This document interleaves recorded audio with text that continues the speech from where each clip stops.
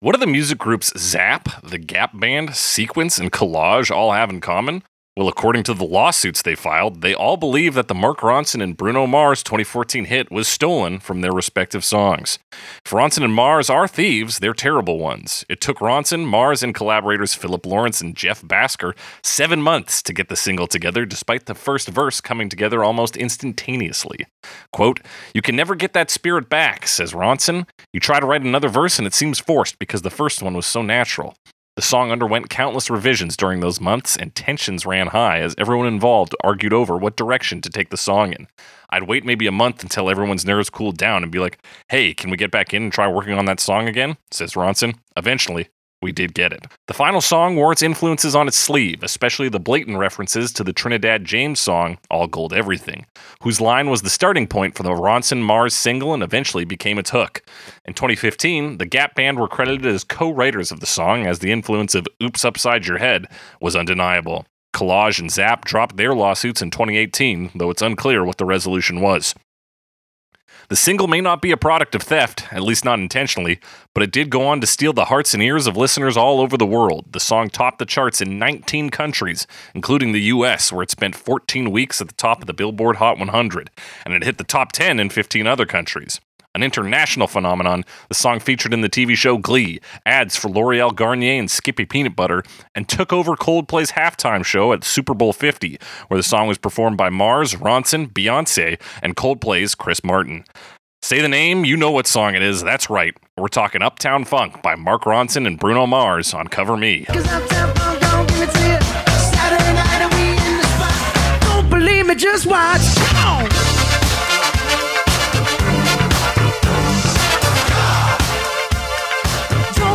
Just watch. That's right, it's Cover Me, the only podcast that compares famous songs to their many cover versions to find out which one makes a dragon want to retire. I'm your host, as always, the Snake, joined by my white gold co-host, Alex Mildenberger. Was that an intentional snort? Yep.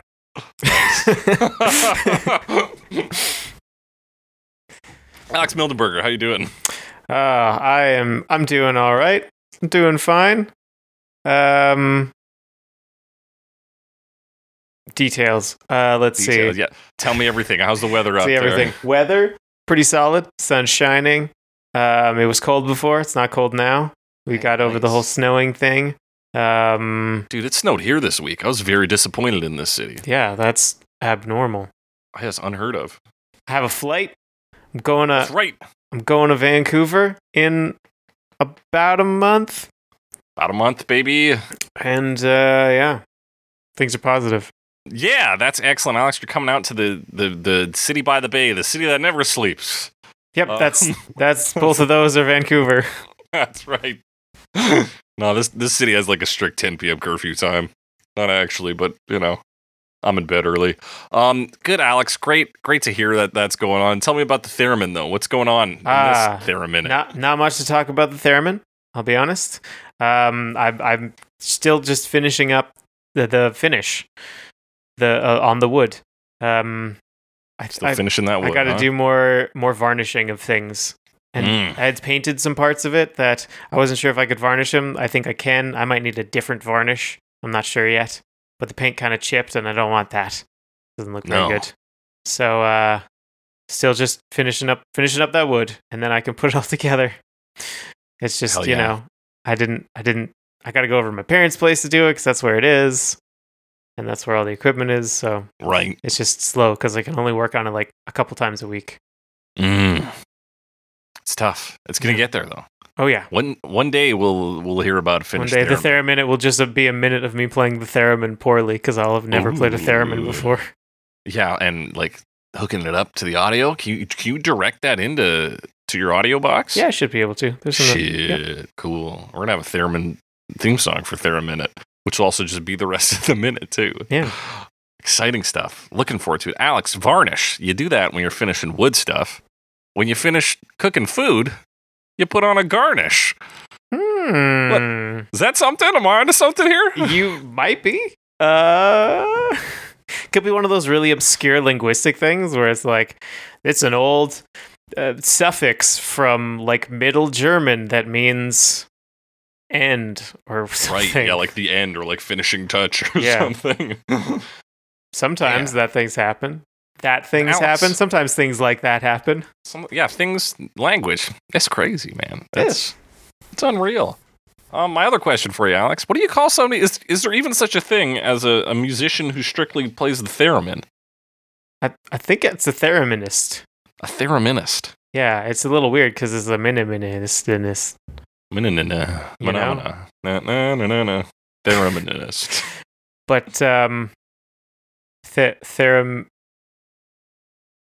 I'm trying to think of another suffix that means person who plays an instrument other than ist. Ist is the most Like it's common. pretty much just ist, right? I guess in the case of a drum, are you a thereminner? Thereminner. Yeah, that sounds more like you're from theremin. Are you a theramino?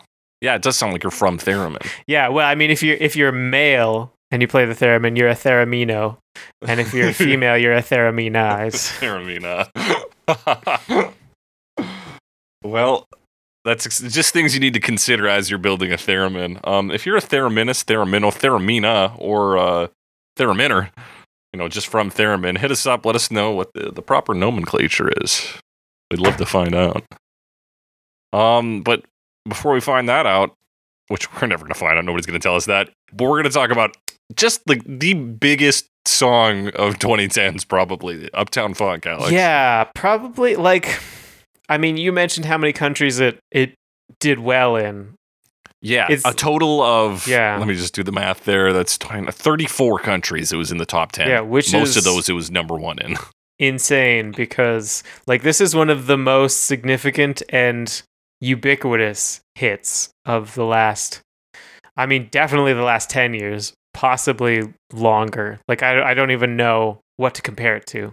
Yeah, I mean, we'll talk about something that was early in our lives and how we're like, I can't even perceive of life without that. Like, it feels like it was always there. Yeah.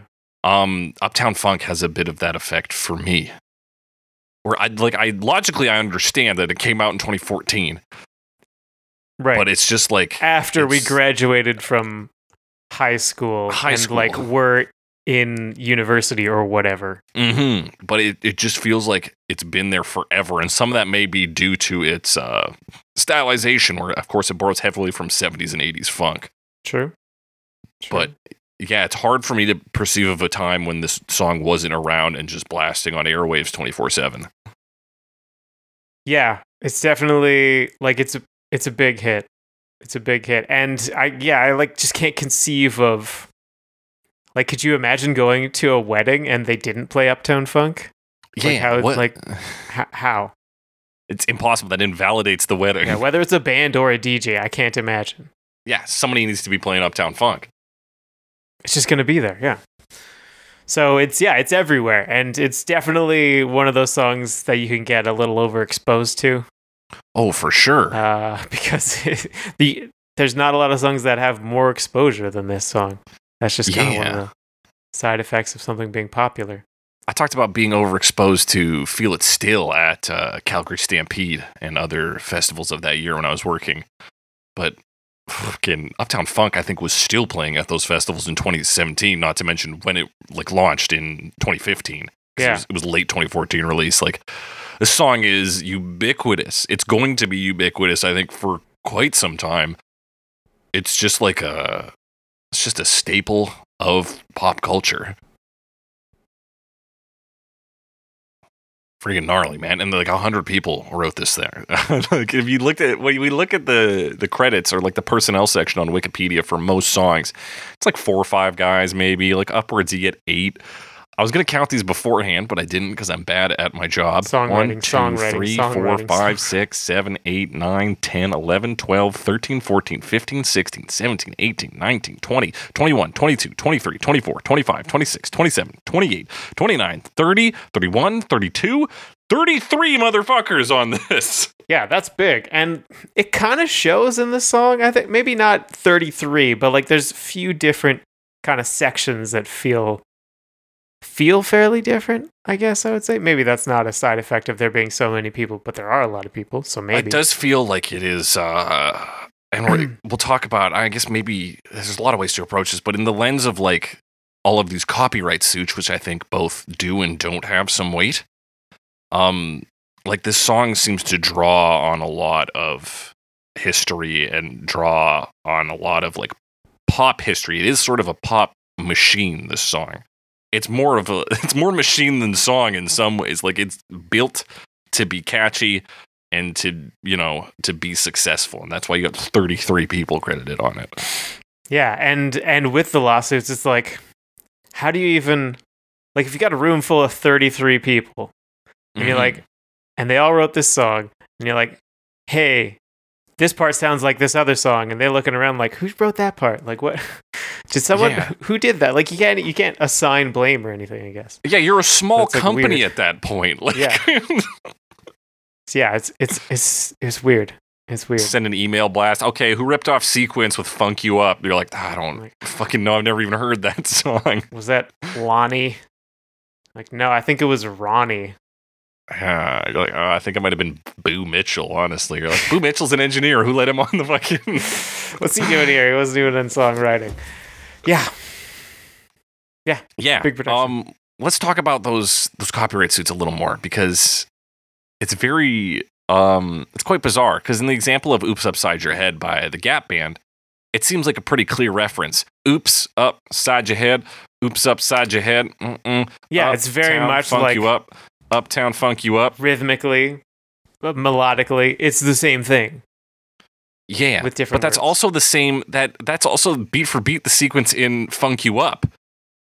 By the sequences, I'ma funk you up. I'ma funk you up, or whatever they say, but that's the same 1 2 1 2 3 1 2 3 4 5. Like it's, and then I was like, yeah, I guess that is pretty common, because there's also that song "Shake That Ass" for me, shake that ass for me, shake that ass for me. Yeah, and it's all. I mean, these kinds of lawsuits are always so weird, because the history of music is so like collaborative, and not necessarily collaborative, but adaptive and iterative like that. Like, I heard it was a joke, but basically, like, the first song that ripped off another song was the second song, basically. Which is, I mean, makes some sense. And anytime you dig into these sorts of accusations, there's always like, oh, but there was also this older song that did something similar. And then there was this older song that did something similar. And then, like, maybe there was something older, but that's before recording existed. So now you're talking about like cultural practices and folk music and stuff like that just gets passed down orally and by performers for generations. So it's like, maybe this just went back thousands, or let's be more conservative, hundreds of years, yeah. And like, and that's just how we did it, and it's just existed this whole time. So it's like, does it belong to this person who happened to record it? I don't know. Yeah, right? Like, what's the difference between intellectual property and, like, tropes or staples or standards of a genre? Yeah. And, I mean, I've heard some, even, like, these are, like, you can point to a section of the song and say, hey, this sounds just like this part, but there's some very silly lawsuits as well about, like, hey, this uses the same chord progression as this song. And it's like, you're trying to tell me that chord progression was never used before? Because that's ridiculous. Yeah. Can you imagine how many punk songs would be sued if, like, power chords belonged to a guy? Like, yeah, if you just copyrighted power chords, and no one could make music anymore. Yeah, and that's where I find a lot of these claims go into, is where you're like, oh yeah, these rhythm sections do sound similar on like more bounce to the ounce and Uptown Funk, but also it just sounds like a funk song, right? Like, yeah. And there was actually there's a 1980s British TV show, I think, called The Really, Really Wild Show. And some people found that the horn section sounded similar. And they showed it to Mark Ronson on some broadcast. And he was like, yeah, so what I'm hearing here is that me and The Really, Really Wild Show are both equally influenced by Quincy Jones. Yeah. So it's like, yeah, all right, we're all playing from the same pool of ideas to a certain extent. And like, there's only so many ways you can order notes. Like, there's a lot of them, but... Oh, yeah, for sure. It's less than infinity, and, you know, or maybe it is, I don't know. But, yeah, it's... I mean, even one that I know about, like, there were some accusations, the Hotel California by the Eagles just Right. uses the same chord progression as a Jethro Tull song called hang on, I'm Hotel blanking. Alabama. We Used to Know, it's called. Mm. And it's like, and they toured together for a while, so it's like, oh, did they steal it? But it's like 4 chords or something like Yeah. that they're just like, yeah, maybe they did think, oh, hey, I like that chord progression, I'm going to use it, like, whatever. Yeah, isn't that either you told me this or I read it somewhere, but wasn't that like Bob Dylan's primary method of like writing new songs? Is he would hear a chord progression on a song and be like, I'm gonna use that. Honestly, probably, because, like, why wouldn't you? Like, I don't... Yeah. What are you just going to be like, no, I got to come up with a completely original chord progression? Well, you can't. I'm sorry. You can't. Like- It's all been done before. Yeah. Yeah. So, All is to say, I think there's some validity in some of the claims. I'm glad the Gap Band got theirs from this, but I think some people are just kind of stretching when you see a song that's successful. You're like, I'm trying to get my piece of the pie, right? yeah. Yeah, it's probably a more complex situation, especially when maybe they are stealing directly. But Mhm. I mean, that's coming off of a lot of, I guess, history, and what am I trying to say by this? Yeah, sometimes it just seems like a bit much, is what I'm saying. Yeah, I think sometimes these lawsuits can get out of hand, and it's weird for me to say this because I'm not like a Bruno Mars or Mark Ronson fan. Yeah, not in particular.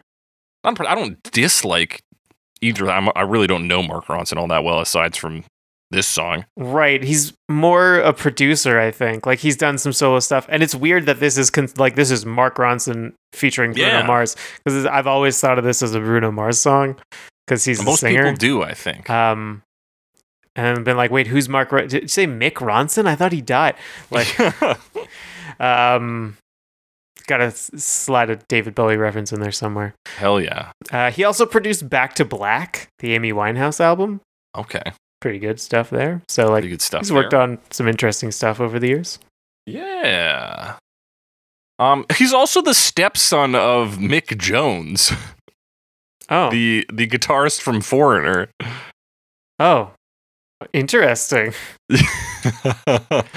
Yeah, I was reading an article. So he's the stepson of guitarist Mick Jones, and he also Not Mick Jones from The Clash. I was like, I thought No, there was not another that Mick Jones. Okay, different Mick Jones. and also has like writing credits on the Thundercats theme song from like Sweet. the 80s. So he'd have been like 8 years old. Oh yeah, that is weird.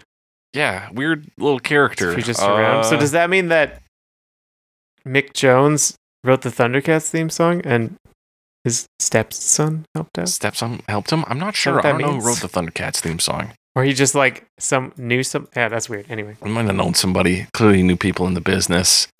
Here's what I know is we're just about 20 minutes in. We got to start talking about Yeah, we these gotta start lyrics. talking about some lyrics. I mean, the lyrics don't have a whole lot of like. I guess they kind of dance around the subject of what it's about, kind of, but not really. Like, I mean, verse 1 is this song slaps and is for beautiful women. yeah, I'm very attractive. Verse 2 is like, I would like some liquor. I am being rich and living life to the fullest. yeah. Let's have this party and also women. The pre-chorus is about making women come, and Woo. Uptown Funk you up. Yeah, it's like, oh, did you know this song is funky? I had figured it out, but yes, I love songs that talk about how good they are in the song. It's like, song is just about how good the song is. you're like, this is something else. I don't know how to prove it wrong because I'm nodding along, but also, is it good lyrical content to be like, this song is very good. You like the song. It's super great. I mean, and the confidence works. Like, that's a really big part of this song is just that level of confidence. Yeah, the attitude, and that's Yeah. going to come into play in a lot of the covers, or rather, it's going to be lacking in a few. Yeah, and it's, So we get, yeah. Sorry, no, yeah. Go ahead. No, sorry. We get the intro, which is, it's bass vocals. Apparently, what happened was, I think it was Philip Lawrence had a bass line in mind. He was one of the collaborators on this, and he's like a music producer. I think a regular collaborator with Bruno Mars. Yeah, he's one of Bruno's boys I've written here. One of Bruno's boys. And he can't play bass though. Philip Lawrence. He was like, here, let me lay it down. It sounds like this. Do do do do do do do do. And they're like, that's tight as They're fuck. like, We're just use gonna it. use that. which is one of the reasons why this song has like a million acapella versions, Yeah, fucking which we won't be talking about any of today. good. After I was editing last week's episode and Pentatonics came on, I was like, I gotta even put this on. Like, it's not good. It's not good. Verse 1, Alex. This hit that ice cold Michelle Pfeiffer, that white gold. Let's talk about that. What does that mean, Alex? Well, apparently it's cocaine. It's all about cocaine, which is why Michelle I made Pfeiffer the was snorting in sound earlier. Scarface, yeah. So she was like the wife character in Scarface, a movie about copious amounts of blow, but also ice cold. I guess ice is also a slang for cocaine. But also, it's ice cold. It's good. It's fresh. And Michelle also, Pfeiffer, you're cool. And yeah, also, you're also I cool. thought ice. Oh well, no. You know what? I shouldn't be like. But that doesn't match with my knowledge of like drug slang terms, because my knowledge of drug slang terms isn't great. Well, what's your knowledge of ice? Crystal meth? Oh, it might be. I'm looking up ice drug slang now. Yeah, meth street names. Looks Anyway, like I'm wrong here, Alex. Anyway, white gold, yeah. But also, I like the note says, because she is white and has blonde hair, so it's like she's white gold, but it's just Right. another name for cocaine. She's also a white girl with Oscars. True. Yeah, and she, she is, she's also good, much like this song is good in Ice Cold. So too is Michelle Pfeiffer. She's an actress, so there's like a 90% chance she uses cocaine regularly. I don't think it's so much about the cocaine. It's really a reference to her being in Scarface, I think, rather than Okay. directly her drug. I think it is supposed to be she's a high quality actor. She, has Oscars and has been in hit films. Some of them being Scarface. They were in white gold. And she also is white, has gold hair, and she has Oscars. So There like you the go. first two lines is just this song is very good. Michelle Pfeiffer commented on that. She said on the Graham Norton show, I was incredibly flattered. It was very cool. It was a little embarrassing at times, carpool with the kids and the song comes on. My son's like, and she imitates him shrinking to the seat here, being embarrassed. Or she's in an exercise class and the song comes on. But yeah, she loves the song. So Yeah, there I you mean, go. I wouldn't mind a shout out in a pop song. I wouldn't fight that. You wouldn't fight it? What if it was mean? What if they're like, this thing is bad, like Alex Mildenberger? I feel like, damn, who gave you my number? Or something. I mean, I guess like, so I guess there's two depending on how it went, right? Because on the one hand, it's like, wow, why am I getting referenced? But on the other hand, if it fucks up your life enough, you can probably sue them for libel. Hey, So that's what you're in for, is the libel If they were like- suits. if like my boss was like, Alex, I mean, you've been doing some good work here at our company, but I mean, you got a beef with a pop star. I just Yeah. can't. He said your We dick can't- game's we can't trash. keep We you can't have that around here. It's well known that we don't abide. Did you say dick game? Yes, I Okay. did. Just making sure before I said it again. We just can't have someone with your dick game around here. Sorry. So we can't have we can't have weak dick game at this company. Yeah, so then you can sue them for libel. That's what. There you go. Of course, you'll have to prove that you have good dick game in this scenario, which is tough. It's tough to That's do. true. Moving on, though. This one's for them hood girls, them good girls, straight masterpieces. So this song is for all girls. Who are attractive. I suppose so. Or good or bad, whether they're good girls or hood girls. Yeah. Doing party things, or maybe just regular things, but also in the city specifically. It's a city song. City, Yeah, is that some referring- city slickers? Is that referring to them with this next line? Is that referring to him who's styling, whiling, living it up in the city? True, because he's got Chucks on with Saint Laurent. I thought that was them at first, but then he says, "Got to kiss myself." Yeah, I'm so pretty. So it's got to be. He's got to be just talking about himself the whole time. Yeah, you're right. Yeah. Because he's saying this is, and then I guess that's so where he's- the hood is. It's got to be in Yeah. a city, or generally. you need a considered neighborhood an to urban have a hood. construct. Yeah. So he's got Chuck's on with Saint Laurent, which is Yves know. Saint Laurent, Saint Laurent YSL, if you will. Easel, as I'll say. And that is, that's streetwear Chucks with fancy brand clothing. Kind of an uptown funk, if you will. Kind of. I think, is it supposed to be like a contrast? Because it's like fancy jacket or whatever. Dirty ass sneakers, like, yeah. Yeah, sneakers of some kind. Which they don't wear in the music video, I don't think. No, they don't. And it's hot. It's too hot. Because Hang on, we're going to talk about Gotta Kiss Myself, I'm So Pretty. Kiss myself. Which is a James Brown reference, or he says, I jump back, I want to kiss myself, in the song Superbad. And apparently he would kiss his hand, which also happens in this music video. Another guy who said that was boxing champ Larry Holmes, who did the same thing, kissed his own arms to make his point.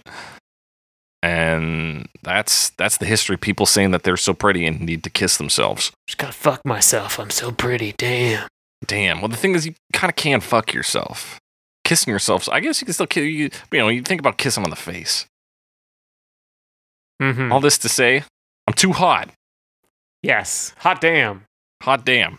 Call the police and the fireman. Someone's got to put that fire out. Also, dragons. I'm too hot. Hot so damn. So hot. Not even make a dragon want to retire, man. See, dragons' jobs, as I understand it, is to output heat. Yes, that's what they are. That's why they make so much money. That's why they have the piles of gold. It's because they're heaters for planet Earth. And, the utility companies are run by dragons. That's correct.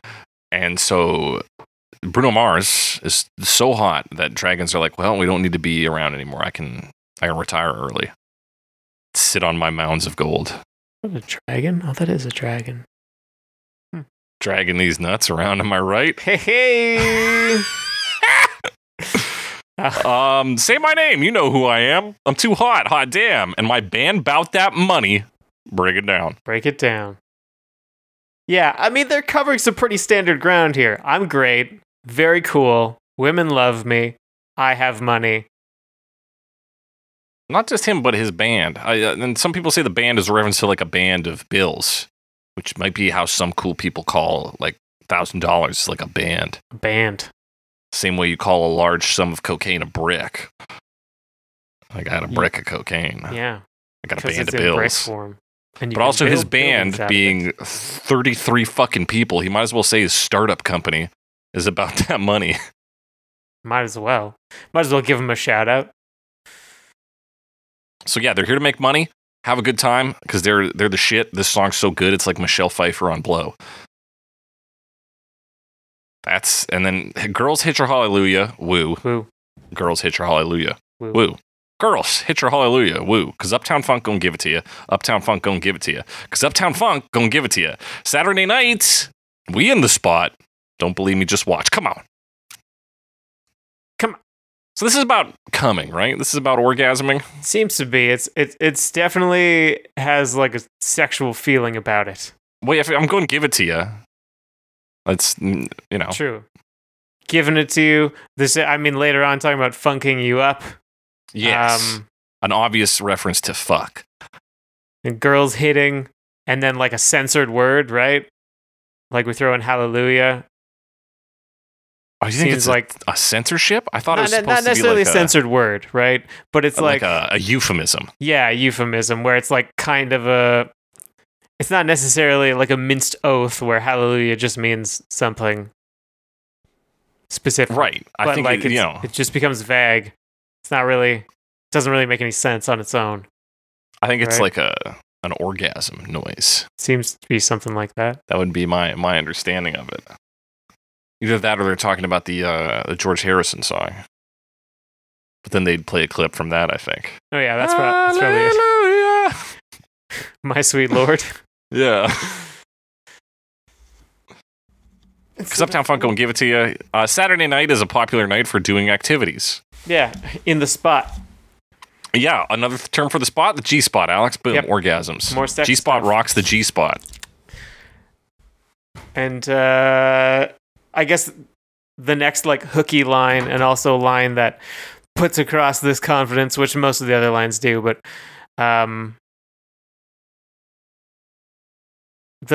just watch. Like you don't believe me, you don't just think I watch. can achieve this thing? Like just watch. And that is lifted whole cloth from the Trinidad James song, All Gold Everything. Oh.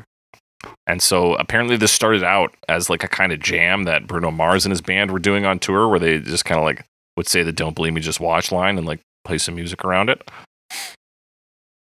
And so that's where this song started. It's very funny to me that a song that has been accused of theft was never accused of theft of the one song that I guess it openly is inspired by, right? It was just like, we took this Trinidad James line. There's apparently a remix of this with Trinidad James doing a rap verse on it. Oh, so they never got... No one ever said anything about that line? Or not officially anyway? No, and nobody was ever like, hey, you stole that from Trinidad James. Probably because they maybe were like, hey, we stole this from Trinidad James. And he was like, that's cool.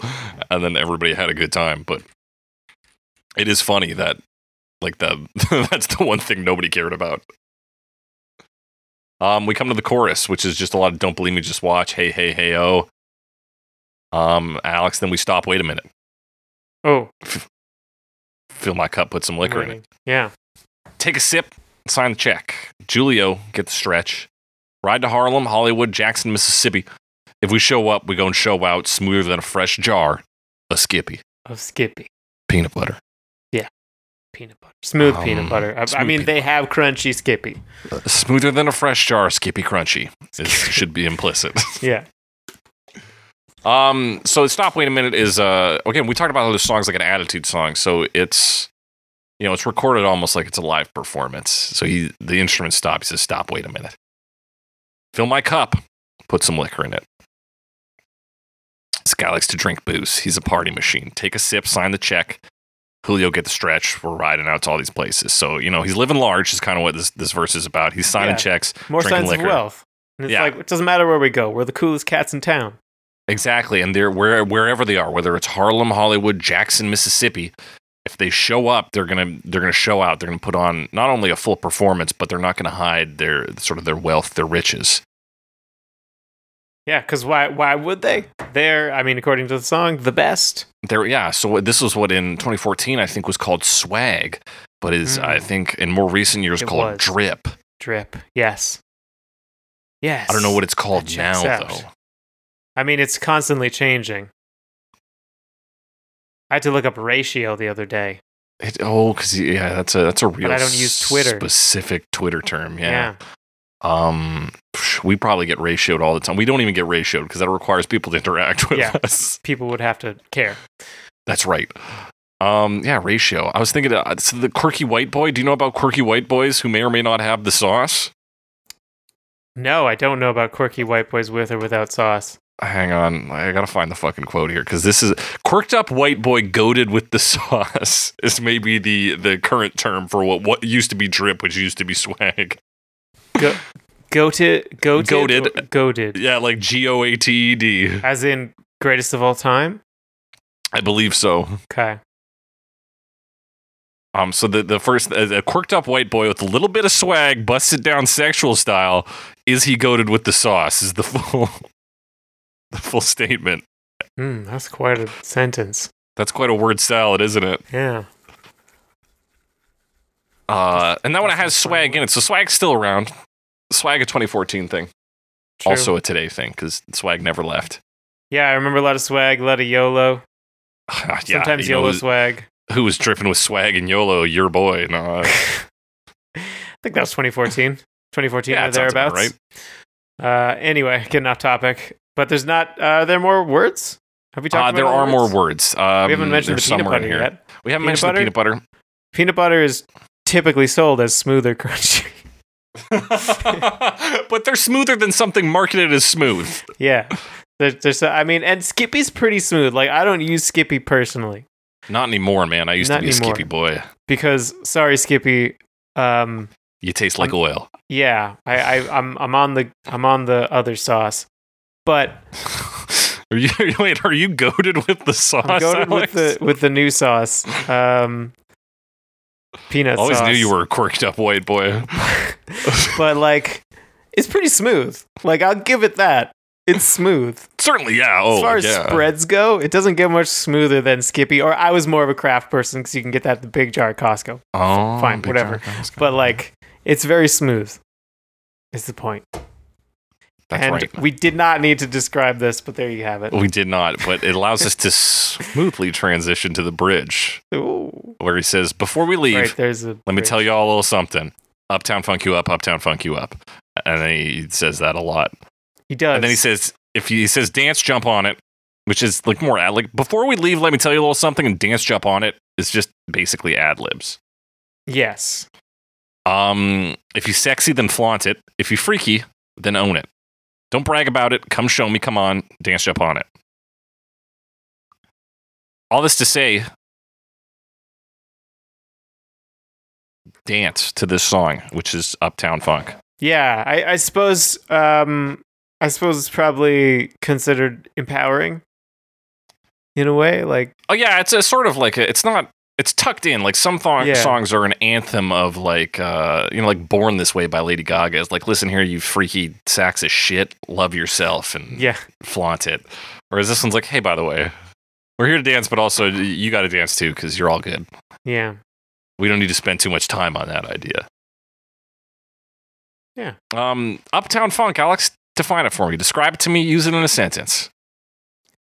I mean, The sentence better not be Uptown Funk you up. is Uptown just like a nicer part of town? I was never believe so. totally clear. Yeah, because she's an uptown girl. She's been living in her uptown where she's a downtown guy like Billy Joel. Yes, but that's my only reference. Can you imagine if we just sharp turned and just started talking about Uptown Girl only? So this is a Billy Joel podcast again. Surprise. Yeah, no. So why she's an uptown girl? She's like uptown Manhattan. She's from the nice part of town. Yeah, and this is a New York song, even though he talks about different neighborhoods. Yeah, they bring their New York flair. And I think based on the music video, it is a New York song. Or is it a Hollywood fucking backlot, Alex? But yes, it is definitely not shot in New York, but it looks like New York. It looks like New York. I think Uptown Funk can be summarized in verse 1. Got Chucks on with St. Laurent. There you go. Because the funk part, because funk's a little down and dirty, unless you're little uptown Pomplamoose. But got Chucks on. That's your funk with the fancy ass clothing. And so they're saying they're classing up. They're equal parts, classy and dirty. Funky, uptowny and funky, and it's gonna rock your body or whatever. Everybody. Yeah, it's sort of it's a vision of wealth that is not necessarily generational. Does that make sense? Like it's wealth, but it's not tied to the culture of the wealthy. Right. It's a wealth that enjoys the nicer things in life, but can appreciate that something as accessible as Chucks or somehow can also be the nicer thing in life. Yeah. Yeah, and it's not generational. These people maybe wear Chucks because they came up from Chucks. You know? I only say it's not generational because generally, like if you get generational, you start to shift social classes, and then now you have different norms. You would never wear a pair of Chucks if you were born rich. You would never wear Chucks if you were rich. That's my theory. It's known. It is known. That is the lyrics to this song, though. So, really, the song is more about the attitude than it is about the lyrics. The lyrics are a lot of fun references to Michelle Pfeiffer. There are, of course, lines that call out to, like, there's a Kool and the Gang song called Too Hot. There's references to the Trinidad James song. So the song is it's almost a greatest hits of things that came before it, particularly in the funk vein. Yeah, which, I mean, it makes sense. It is literally using pieces of them, putting them together. Or seems to be. So, and it's kind of celebrating them in a way. Yeah. So. And it does that instrumentally too, Alex. Tell me about it. Let's talk about, let's talk about some instruments. The first one is a man. Is a man with a voice. I don't know. Is that a reference to something? It's a bass line.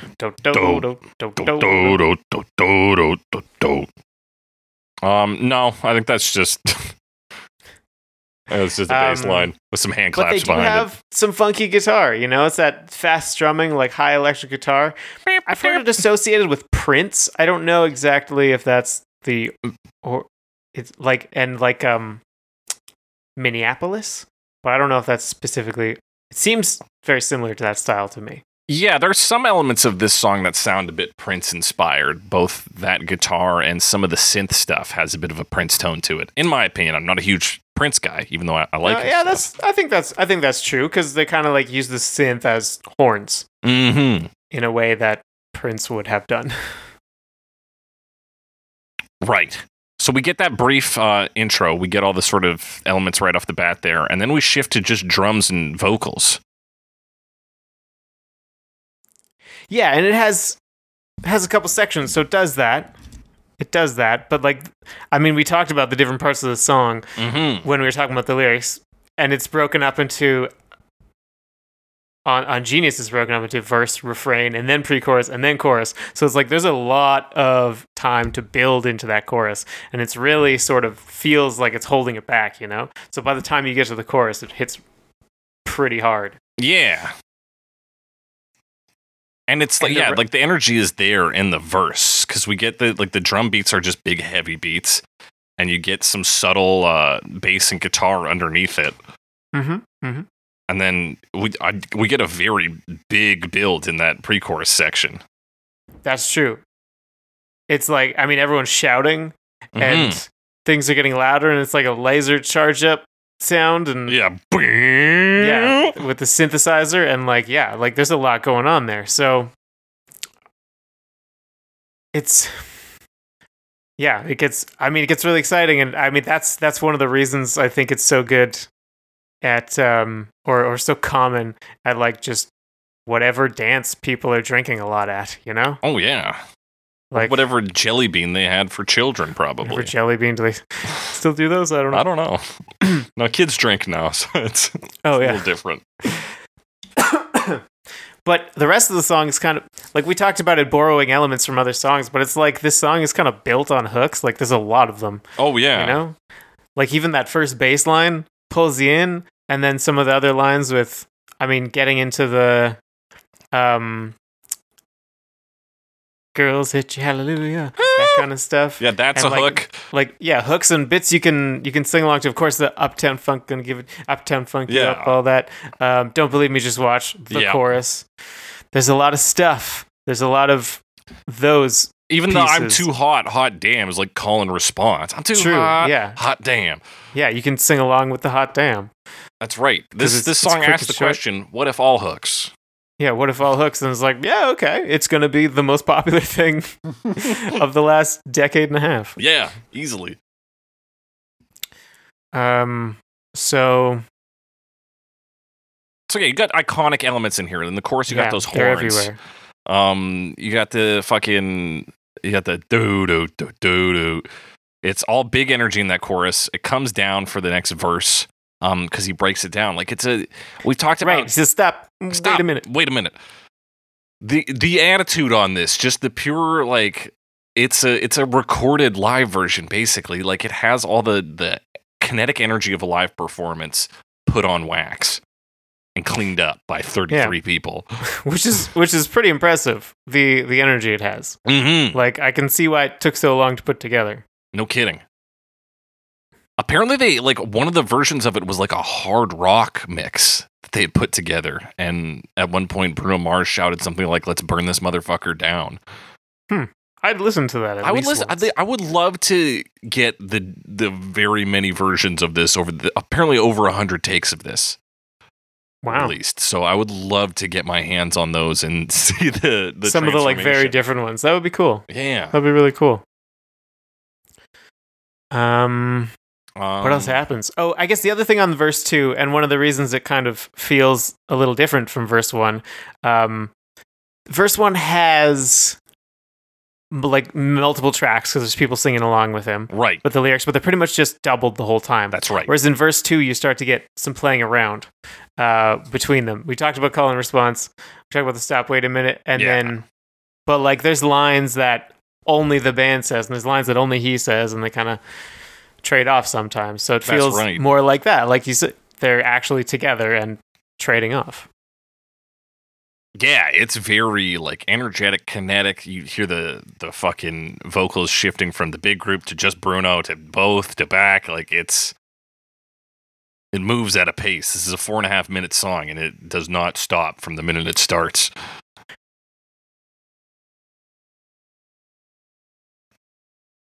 And you know what else goes on in the song? Pretty much just the same shit again and again. Yeah, it kind of does more of the same. Like, especially like pre-chorus into chorus in particular. Mm-hmm. Like, we do the verse, we jump back into the really funky stuff because it kind of drops down for the verses.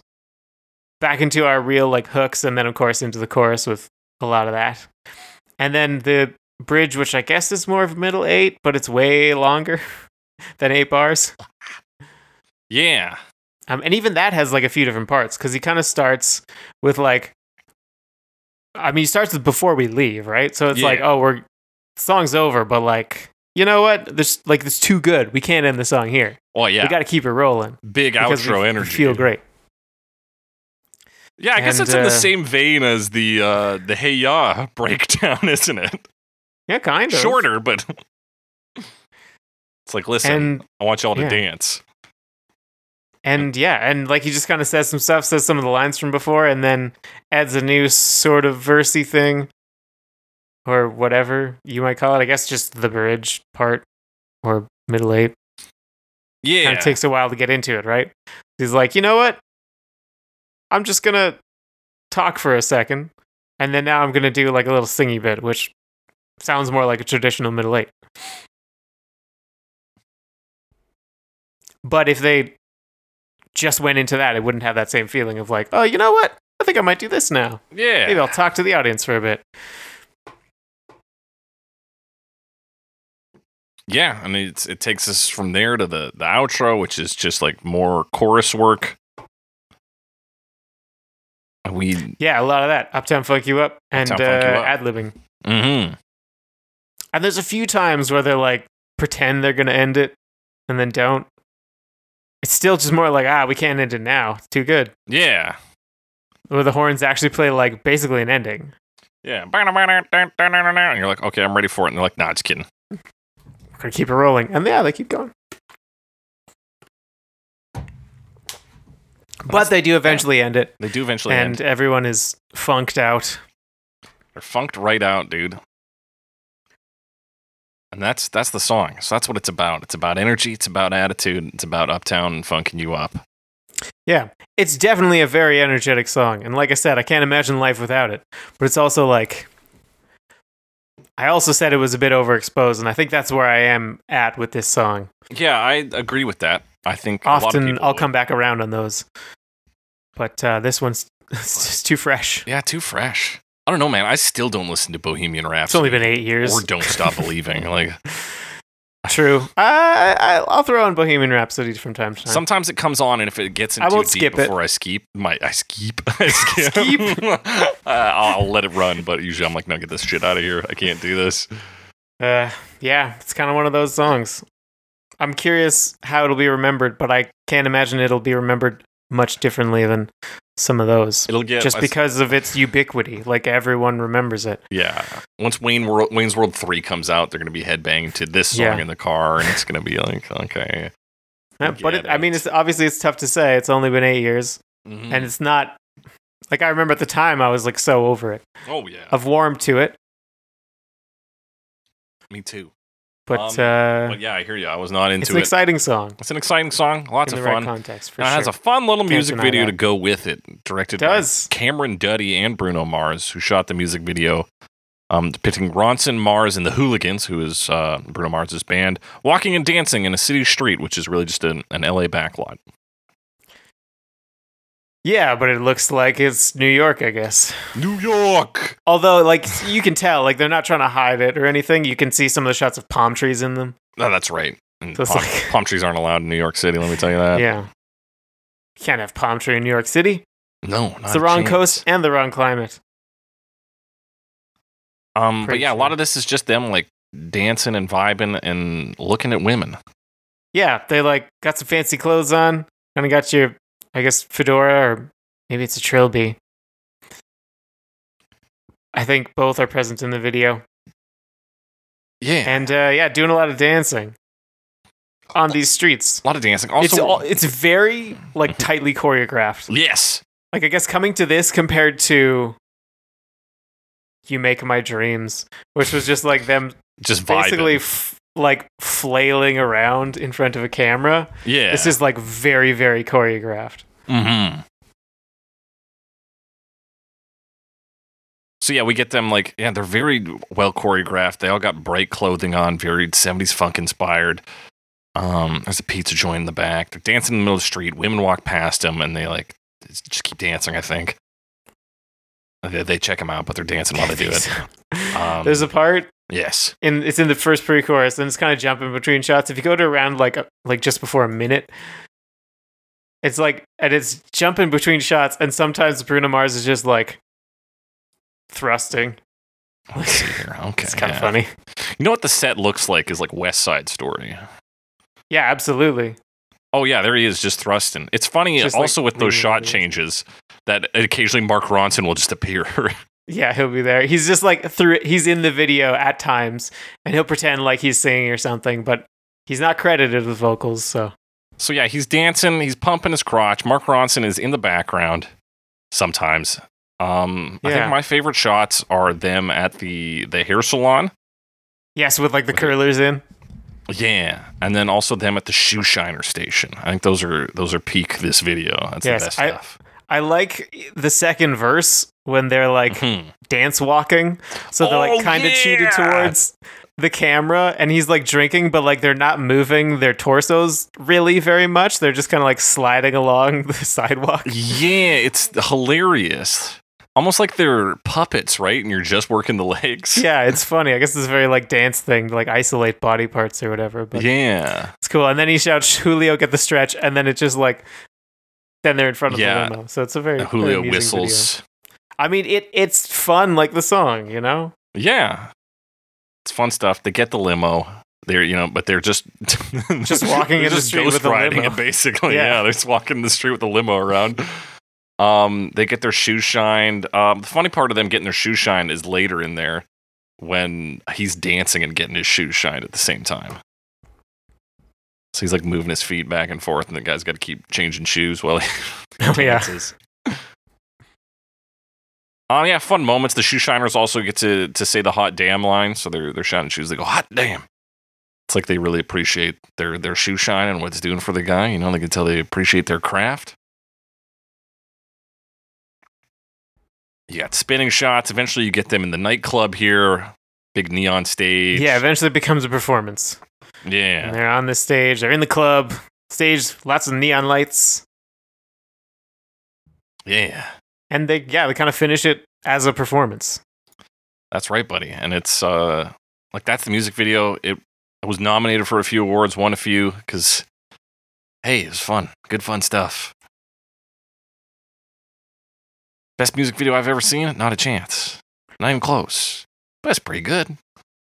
Yeah, I mean, there's some fun choreography and little things in there. Fun stuff going on. But we got no time for fun, Alex, because we got to get down No. to business. Yes, of course. Talk about some covers here, starting in the year 2015 with Leo. Get up now, back up, give it here. Saturday night, the weekend is back. Don't believe me, just watch.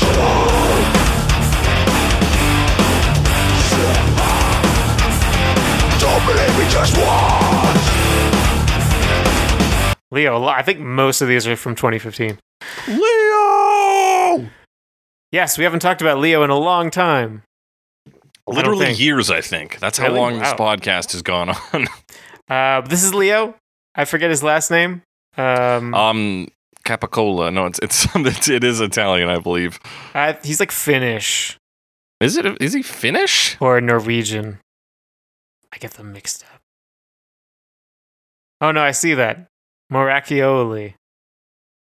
It does sound Italian. But if that's actually how you say it. Oh, he's And he does- Norwegian though, so He does metal covers of songs. He does. And we've talked about him before. He's hit or miss usually. We have. Um, But we generally Typically more like, hit. Typically we at the very least like kind of respect him. Like he's very earnest and seems like he's having a lot of fun when he does this stuff. yeah, and I think he has because we've kind of talked at different points of his YouTube career. He's been at it a while. Yeah. He definitely has improved. So like the later you get in the years, the better his covers tend to be.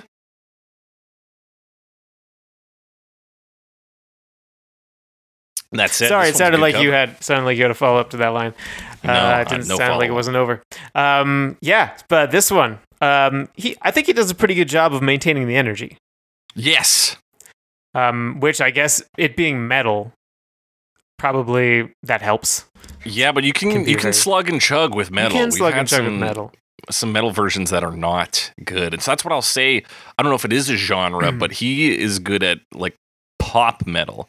He can take the popular elements of metal and like, you know, adapt them to a popular song. Yeah. And like this version in particular, I guess because it's from this very funky song, it feels funky, obviously, because it's using those elements, but it's doesn't feel totally out of place, you know, even though it's still like sounds very much metal. Mm-hmm. The kind of backbone of this version is that he takes the opening bass line do do do do do do, and like that puts that on the guitar and turns that into kind of the main riff of the song. That's right, and he still does the vocal bass line, but it is on a real crunchy guitar. Yes, it doubles, but then it kind of stays on the guitar for more of the song. And then it's more growly in terms of the lyrics. So like you got the hot damn, but it's like a growl. Hot damn. Yeah, so his like regular vocals are kind of just like classic metal. And then you get the growly like backing vocals. Yeah. There's a point it's probably not what happens, but so I have a timestamp. It's 109. Yeah. Kind of sounds like it just says like shit fuck. Shit fuck. I don't think that's what he actually says, but I don't know. Don't know what it is. It's not marked as explicit, so. No, not a clue what he could be saying. Yeah. But yeah, anyway. He does that. And when he brings in the chug elements, like on the chorus, it's like a boom, like it's still not. It doesn't feel tired. Like sometimes we hear a metal chug come in on a cover, and it's just like, oh fuck, here we go again. Yeah, definitely. Like you said, can get a little sludgier. Mm-hmm. He's good at finding the balance between sounding like the original and sounding like your own thing. I think he's really struck a good balance here. Yeah. Throws a guitar solo in too. It's kind of like it has a guitar solo and then like a drum solo afterwards, and I thought they both sounded pretty cool. Yeah. Like you said, like it captures the energy of the original and makes it metal energy. Yeah, and also shortens it a fair amount. Like he doesn't have any of the bridge in there. Just kind of like makes it. I mean, he doesn't actually have the Uptown Funk section. Yeah. No Uptown Funk and Uptown Funk, but it's still Uptown Funk. Yeah, but I also think that was a good choice. Yeah, it was like I'm struggling to think it would have probably just got kind of mired down in that the way he's performing it. It doesn't feel as naturalistic. Yeah. In terms of focusing on the "Don't Believe Me, Just Watch" line, which is, of course, like we said, the song's all hooks. Just pick one. He picked a good one. Yeah, exactly. Pick one or like two if you're feeling saucy. Mm-hmm. If you want to be on the sauce or whatever. And plays well in a metal context. Like hearing him growl, "Don't believe me, just watch" is like believable. It's like, yeah, this could be a metal song. Yeah, and it is. Yeah, great song. Great cover. I love this.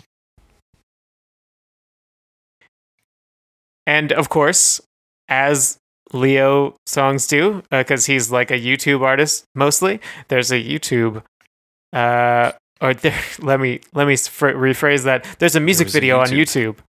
Yes. There's a YouTube. And it's just kind of him playing the song. Yeah, which is kind of like how he suit. Does music videos. But in this one, yeah, he's kind of dressed up. He's got a suit on. He's got a fedora on. Again, might be Trilby. A fucking massive beard on him. He's got that beard. He's kind of dancing as inspired by the way Bruno Mars dances a little bit. He's got kind of an old style microphone. So there's a little bit of it. Seems like he's having fun, as always. That's kind of how it seems. Fucking just, with his tied up beard, having fun in his studio space. It's a good time. You get the classic, shots with the camera on the guitar. Also, he's performing all the instruments, so it's just cutting between shots of him performing. Yeah, it's cutting between him playing different instruments. And Speaking of it's playing black and different white. instruments, And that's it. It's the video. it's time for us to cut to Aramis String Quartet and also the year 2015.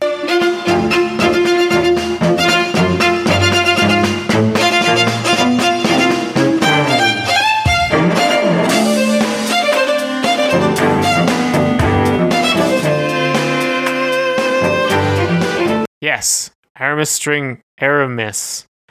I picked this one for two reasons.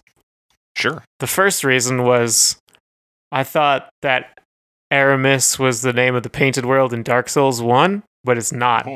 It's Ariamis, which is close.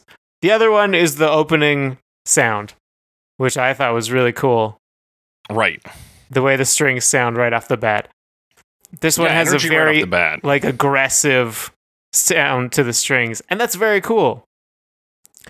Yes, but that's all it brings, I think. That's mostly all it brings, yeah, because it doesn't keep it up, and I think part of the reason is the mix.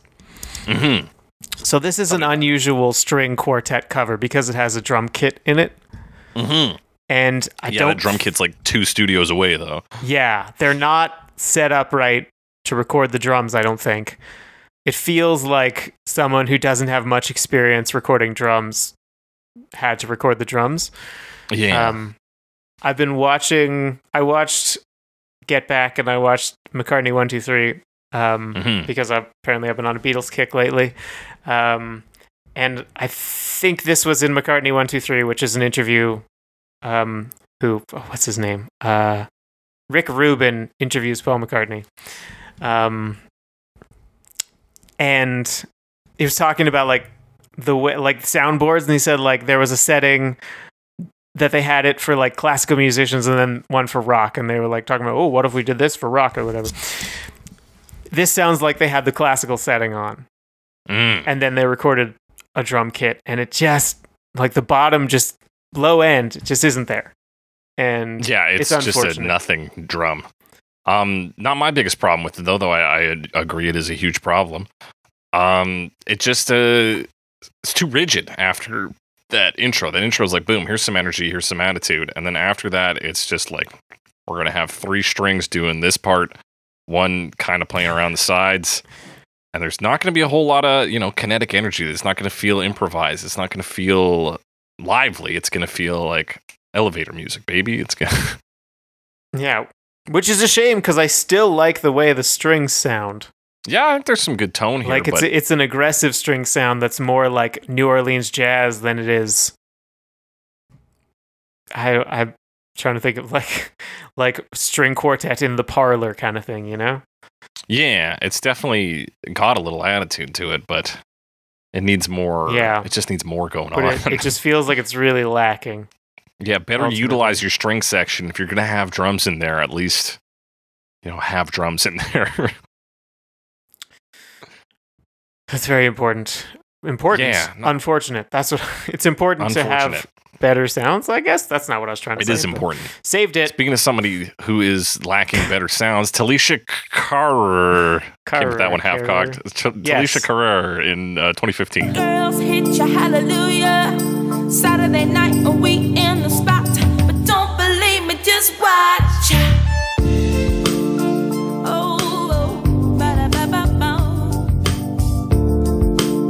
Yes, has a very similar problem. Yes. But so also this one is like too long. Yeah, that's number 1 problem. Or maybe number 2. Yeah, 5 minutes of the flattest version of Uptown Funk you're going to hear. Which is not to say she's a bad singer. So she's a UK-based session singer who does pop, rock, R&B, and jazz. She's got a great voice. Yeah, it's another one that right off the bat seemed promising. Mm-hmm. Also, she likes banana pancakes. It's in her bio. I didn't catch that fact, but important. Hey. Okay. So I went to her Facebook, and apparently she's available as solo, duo, trio, and 5-piece, but not 4. Not 4. Weird. That's strange. Yes. So this is. It's like. It sounds like they're going for like a chill thing. Yes. And it slows it down, and I think that could probably work. Yeah. Probably. This one's kind of built around like this chill stuff. It sets up the rhythm on the drum machine and stuff, and gets this like looping synth sweep going on, and there's like a tambourine, and like fine. I'm actually kind of on board still. And some of the moments of her singing get into like some more expressive stuff, and like a little more like talky. Yeah. Cool. But it doesn't happen that much. Yeah, it's just not enough. Yeah. By the time we get to like the second half, even the final 2/3 of the song, it's just kind of flat. Yeah. Not to mention all the scat in this version. Scooby Doo I almost didn't. I forgot about that. It's kind of because of the like intro. Do like it's voice. Right, it's I almost like forgot that was it's acceptable in the world. Different. Yeah, it's just very flat. I talked about attitude. It's too chill to have an attitude here. She tries some talking here and there or some other things, but it's just kind of dragged down by this chill rhythm that goes nowhere. But even like if you go chill, you can still go like laid back and confident, right? Mm-hmm. We're gonna have some versions that do that a little better, but it's not this one. It's not this one. This one is a flat affair. But let's talk about something more exciting then, Alex. Let's talk about Fatboy Slim, Jerome Robbins, and Idris Elba in 2015.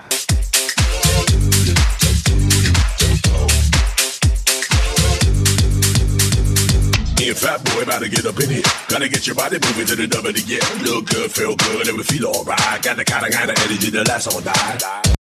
Yeah. I couldn't find much on Jerome Robbins.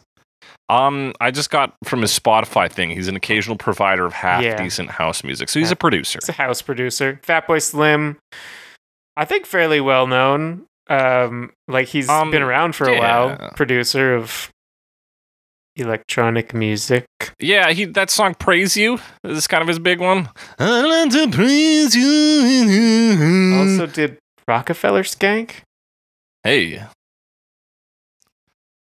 the Funk Soul Brother. Oh yeah, Fatboy Slim, super white English musician who made 2 songs everyone knows. He helped popularize the beat genre in the 1990s. What that genre is, I didn't bother to look up because I have just half-assed it. Yeah, so he's got some like history, and then Idris Elba, who's also an actor in things that is pretty recognizable. I would say is also a DJ, producer, rapper, and singer. He is an actor, right? He's and a lot also of does things. this.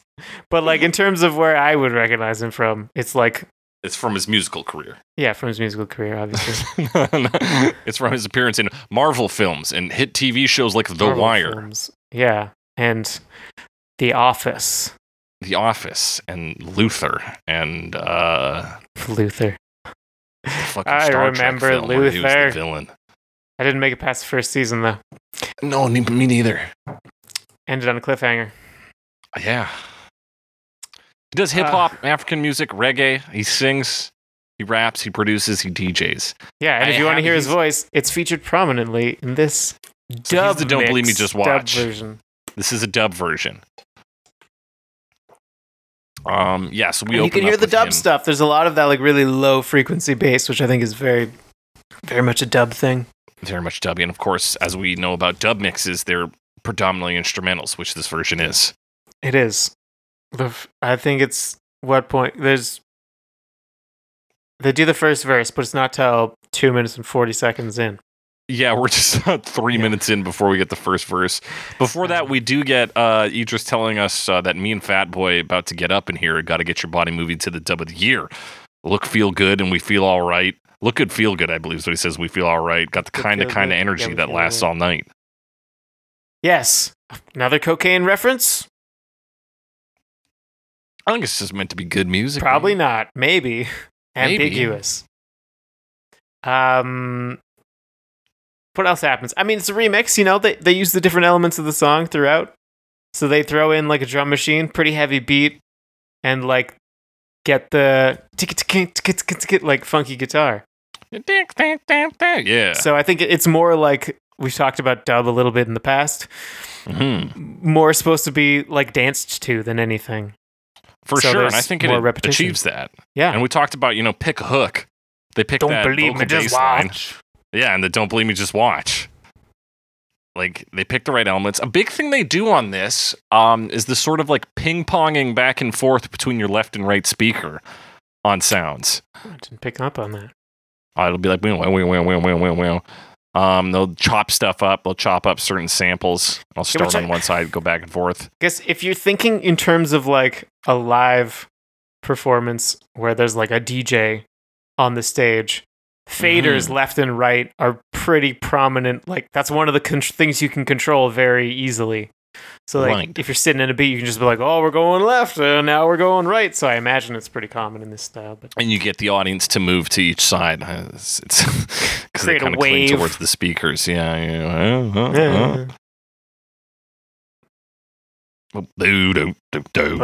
Yeah, I think they establish a great dance version of this. You, of course, eventually get the first verse. But more importantly, me and Fat Boy about to get it up in here. Yes, absolutely. That happens a couple times. And it is the dub of the year, Alex. It is the dub of the year, which I hadn't heard of. But I wouldn't have known much about dub in 2015. No, certainly not. It also has like a hand drum solo. Yeah. Or maybe not quite a solo, but like section. I did call it a solo. It's definitely like an instrumental break led by the hand drum. Yeah. So that's fun.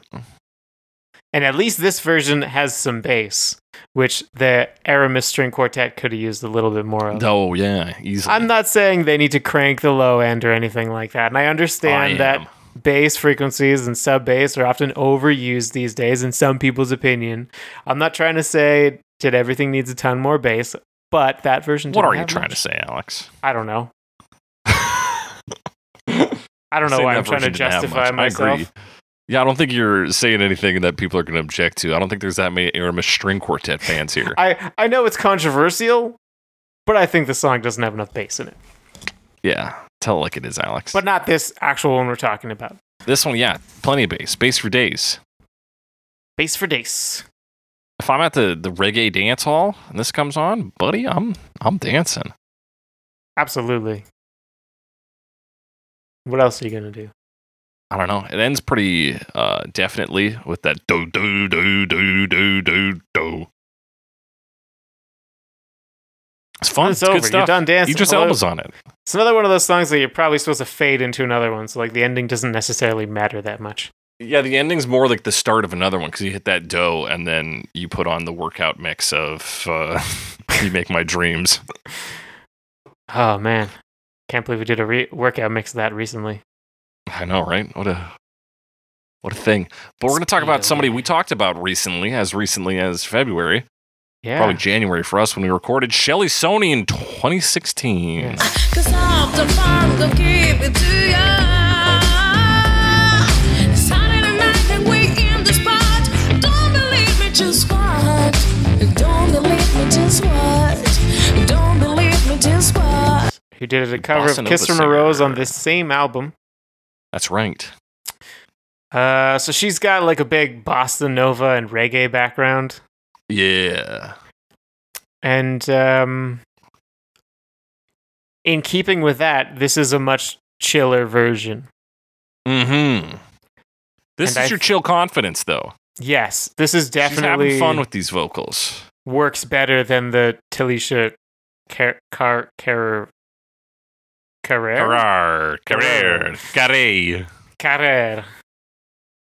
It's 2 R's. Yeah, Maybe right we're off the supposed to bat, roll it. even Anyway. the guitar that opens this song has more personality than the entirety of Talisha's 5 minutes. Yeah. And it's And just this one like isn't even classic 5 minutes bluesy, like fuck guitar. It's like, Yeah, it's pretty smooth, eh? yeah. And the tones themselves Yeah. are stronger than Yes. what we heard in the versions that we complained about the tones in. Yeah. Good tones, good groove on the bass. Yes, it's mostly based around that bass line. Pretty synthy bass, and it kind of later on changes tone a bit. I think it's either a slowed down version of the acapella part or like vaguely based on the acapella part. Like I think the it's opening bass line, basically. vaguely based on it. Yeah, because it has some similarities, but doesn't seem to be quite as quick. And then other than that, it's like a pretty spacey synth harmony kind of thing with like a lot of different synth sounds filling out, and there's like some subtle guitar licks and stuff. Yeah. Which of course, as it gets to like the kind of second half of the song where it picks up a bit, that bass line gets really buzzy. Yes. Although honestly, like it kind of has like the before the chorus part and then the chorus and afterwards, because once you hit the first chorus, it kind of jumps up a bit and pretty much stays there. Like it's a bit of a discontinuity and then maybe builds a bit, but like it's mostly consistent, but not like in the boring way of the Talisha, because like it's stronger all around. Yeah. Because you have a vocal performance where you can tell that she likes what she's singing, like she has fun with it. She'll hit high notes. She'll talk things out. Like her hot dams are really fun. Right. I wasn't sure if she's going to use backup vocals, and she does sometimes, but sometimes she does the backup part herself. That's right. I like that she has a soft J on Jackson, Mississippi. Jackson. At around the 150 mark. Jackson, Mississippi. Yeah, she's from like Norway or something. She's from somewhere. She's from somewhere. She's from the kind of soft J part of the world.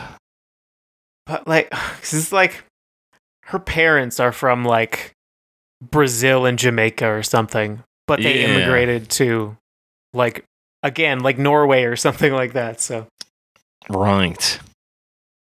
I had the information somewhere, but I've lost had it somewhere. It's lost to time, though, Alex. Yeah, Norway. Oh, Brazil and Argentina. Yeah. Anyway. Yeah. There you go. One query, problem, question I have with this. Sure. Let me see if I can find the time mark for it. Lehan, yeah. Is it 110? No. Okay. What happens at 110? She says Uptown Funk gonna give it to you, but she says Uptown Funk gonna give it to. She does like IAMs. Let me see. But it's not quite pentameter because it's only 4. Oh yeah, it is like IAMs. Hang on, no, it's around. Let me see here. Not the cat food. 2:45. Okay. Maybe a little closer here. She says she does the intro for the outro, as I call it, to let me tell you something. But it sounds like she says, if you're sexy, don't own it. It does. It does kind of sound like she's saying don't. I think it's just how she pronounces then. Oh, like then own it? But, because like, I don't know why she would say like, if you're sexy, don't flaunt it. Yeah, don't flaunt it. Like, Keep that shit under wraps. But, yeah. I don't know, man. Yeah. And this one also features scat at the end. It does. I keep missing that. Can't get it past me, Alex. Don't. But she's basically doing the intro, though. That's right. Like more or less. All bossa novi. Yeah. After hearing Talisha's version, I was like, oh, fuck. These other versions that are slow are going to suck as well. This one was good, though. I like this one. Yeah, much stronger. Much better put together. Yeah. Speaking of people who are put together, Jamie Cullum in 2018. Stop that funk, don't give it to you. Saturday night, I'll be in the spot. Don't believe me, just what?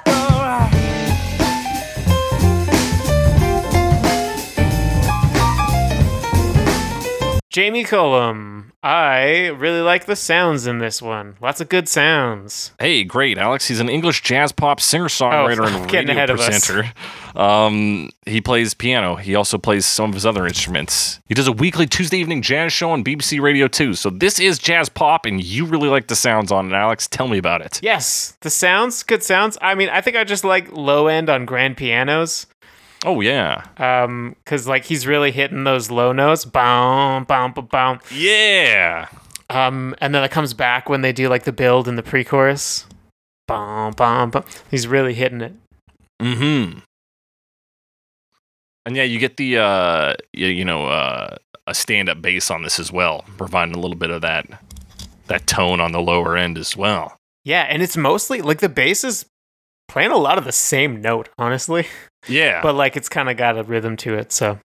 Mm-hmm. Where I really like the bass is on the Too Hot section, because it follows him saying Too Hot is boom boom. On that long note, it's got a really nice tone. Oh yeah. It's got a pretty good sound to it overall, and I would definitely. I mean, jazz pop checks out because it's like jazzy, but definitely has like pop sensibilities. And if you kind it's of not break, too much up its own ass. yeah, and if you break it down into sections, the way I did in my head, like it kind of starts like with more of like jazzy chords, and then goes into like pop chords. This is all in piano. Right. Because it's like starting with the like little jazz bits. You know how jazz does. Yeah, little trills and shit, and then he does like some more straightforward just pulses. Yeah, which is more of a poppy thing. And then the chorus part is actually just like a piano solo. Yeah, that's great. And they do it both times, and both times it's a different solo. But yeah, don't believe me, just watch. And then we just nail into some instrumentals. Yeah, which makes sense because the chorus is just the same line repeated over and over again. So you could say Yeah. that line once and do something else. And the Saves song's time, talking about probably. how hot shit you are and like how good this song is. Then he's like, here, let me flex some piano Yeah, on let you. me show off a piano solo. And yeah, What a great like you said, move. it's like not a too long solo because it's just chorus length. Mm-hmm. And then they go into basically doing the same thing again. Yeah. Which I looked this up. Like composed and recorded this version in like an hour as a challenge. Holy. Which I guess like there's a recording of them recording basically, like it's a music Right. video essentially, but it's just them playing it. But yeah, it was like a do a song in an hour challenge thing. So that's why the component parts are pretty simple, but I think they come together pretty well.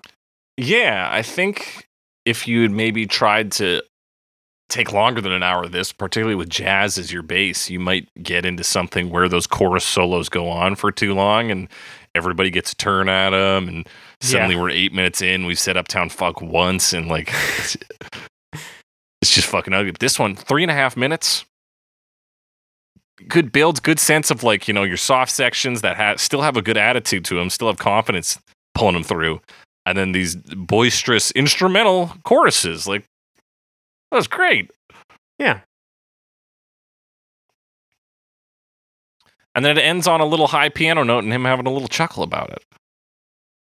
Oh, I think I missed the chuckle. Sometimes I miss the very end. I don't know why. Gotta listen to the end. 'cause I But was it's gonna say, silence. I I'm like, didn't- it's over. I didn't quite like the ending on this with just the like soft instrumental outro.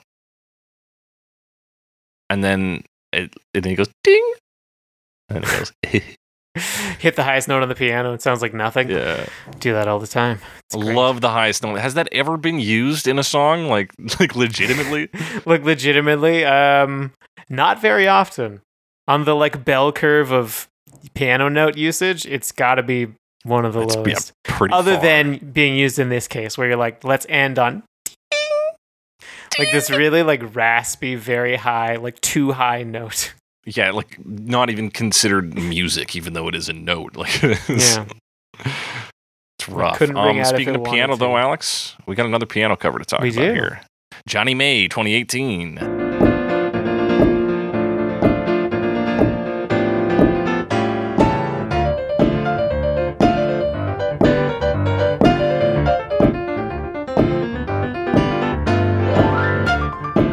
Second instrumental cover of the episode. That's right. It's been so long since we've done instrumental covers, and now we got 2 of them. Yeah. What a thing. Yeah. So this is a Sometimes composer, people like that. entrepreneur, and teacher whose passionate style of playing and teaching has inspired thousands of pianists worldwide. At age 18, Alex, he became the youngest pianist to perform at Disneyland. He's a Mihailo College of Business graduate and is happily married to his lovely wife and biggest fan, Crystal May. Thought that might go somewhere else. After the crystal and then the M. Crystal Meth. Crystal That meth. ice cold. Whoa. That's why he's so good at piano. He can really. Yeah, so this guy is like Pete Bent's light. Yeah, I didn't think his arrangement was quite as exciting as our one frame of reference for Pete Bence, which was Africa way back. But he does something very similar, and he's obviously a very talented piano player. Yeah, he comes at this with like again, he understands that there's like attitude in the song. He understands that there's energy, and he brings that to the keys. Yeah. And it almost sounds like a JoJo song, like when somebody's about to start kicking ass. Like almost, it kind of has different parts to it, which I think works with the original, because the original kind of had a similar feeling. Yeah, for sure. But the way he does it is like kind of different styles. So like there's a part that's a little more, there's parts that are a little more ragtime, and there's parts that are like, I mean, they do the like James Bond right thing. Parts that, maybe this is just the ragtime again, but parts kind of sound like Mario song. Right. But it does kind of seem like he's messing around with styles. And that's sort of what he, and that's interesting. I wasn't 100% on board with this one. I don't know why. Well, I think, but I can look at it on paper and say, yeah, those are some good things he did. I think he does more good than bad. You're kind of right in that it's a little disjointed, and that he's flipping through these sort of different styles, and it's hard to get just like a real feed of what his interpretation of the song is, because it is so many different things. Yeah, maybe that's it. It's just, but it keeps it interesting. jarring. It keeps it kinetic, but it is That's also true. jarring. Yeah, not my favorite, not my least favorite. I think he gives a good go of it, though. Yeah, I mean, like I said, good stuff on display. Maybe not totally. Maybe it doesn't totally work altogether. Yeah, almost like a piano version of that guy who will take a pop song and break it down into 10-second chunks of different genres or bands, right? Oh yeah, we haven't talked about him in a long time either. No, I can't even remember what he calls himself anymore. Mr. Song 'em Up. No, I got no idea. Song him up. He's the guy who does like song in 10 different styles. Yeah, and so it'll be like a ballad, and then it'll be a heavy metal tune, and then it'll be. He's done a couple that are just ragtime. like, this is this song, but if it was on Let's Dance.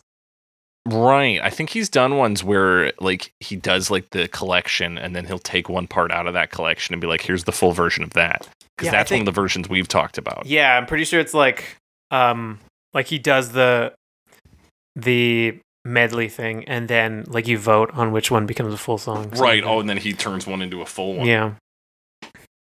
Well, we're Anyway. about to turn this episode of Cover Me into a full one by getting into our final verdicts. Oh yeah, baby. Oh, yeah. We got a worst version today. We got a best version today. And we've got the weddingest version today. Because this song plays at weddings a lot, baby. And which one's the best for it? Alex, worst version of this. Worst version. There were a few that were lacking, but I think for me, I'm gonna say Aramis String Quartet, because again, and I've said this before, but I feel like it had promise that it did not fulfill. And some of the promise would be like like it's there, or it was there when they performed it, I assume. It's just, it got lost at some point in the mix, which is a real shame. And Yeah, it I'm really apparently just, docking them a lot for that. So yeah, they're my worst. Hey, that's fair. I mean, when you take the move to remove vocals in this song, which I think relies on vocals, you're taking a big risk there. Yeah. And looking at, like, compare him to Johnny May says we're going to put the energy in there. It's going to be all over the fucking place, but we're going to put the energy in there. Whereas Aramis String Quartet's kind of missing that. And it's, I'm kind of between them and Talisha, and like at least Talisha has some vocals that are pretty cool. I think her instrumental backing really holds her back. Yeah, it's another one where I think mixing with Talisha, I think mixing could have helped, but it would have needed other things as well. So maybe that one is actually. Oh well, I've already said Aramis. I'll give it to Talisha to kind of spread it around. I think both are flawed in their own ways, but they're not. I don't think they're inherently bad performers, either one of these two. I think they've just missed the mark here. Yeah. Alex, what's the best version of this? I think my favorite one was Jamie Cullum. Yeah. For those good piano sounds, and also kept it pretty simple and relatively quick in and out. Good sounds, good parts, good piano solos. Yeah, I think it's a really solid version, and probably the one I got most excited talking about.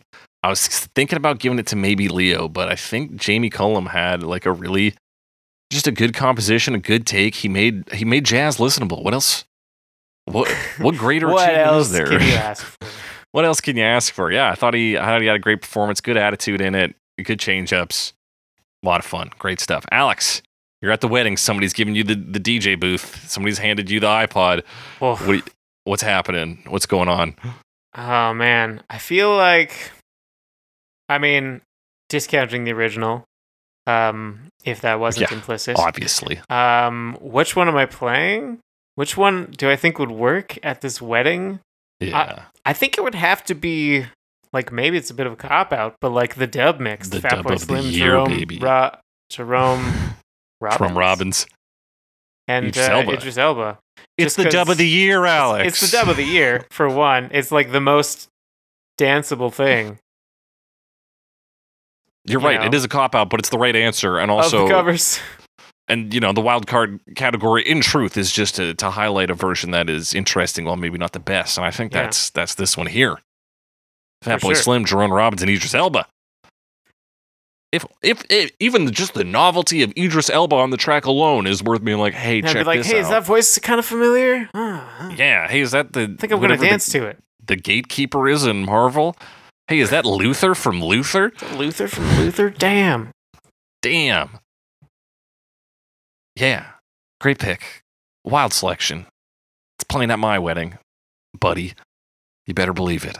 Except what's actually playing at my wedding is the string quartet version, but it's not the Aramis string quartet version. you It's have just a different string quartet. Nice. It's playing as she walks the aisle, right? Yeah. Yeah, that's the walk down the aisle song. So we're done with Perfect. I don't even remember what the normal one is called. Ave Maria. Yeah, that's No, I'm the one. kidding. Did you know that The Wedding by David Bowie was written for his own wedding? Crazy. Anyway, that's been it for today's episode. Thank y'all for joining us. Be sure to rate and review us. We're on Spotify, Stitcher, Google Podcasts, Apple Podcasts, your favorite podcasting app. Tell your friends and family about us. Talk to us on Twitter, #CoverMePod, @JakeTheCressy, @SomeAlexWiseGuy. Send us your comments, questions, concerns, suggestions for future episodes. You can also email those to us at covermepod@gmail.com. That does it for today, and as we always say on Cover Me, gon' give it to you. Don't believe me? Just listen.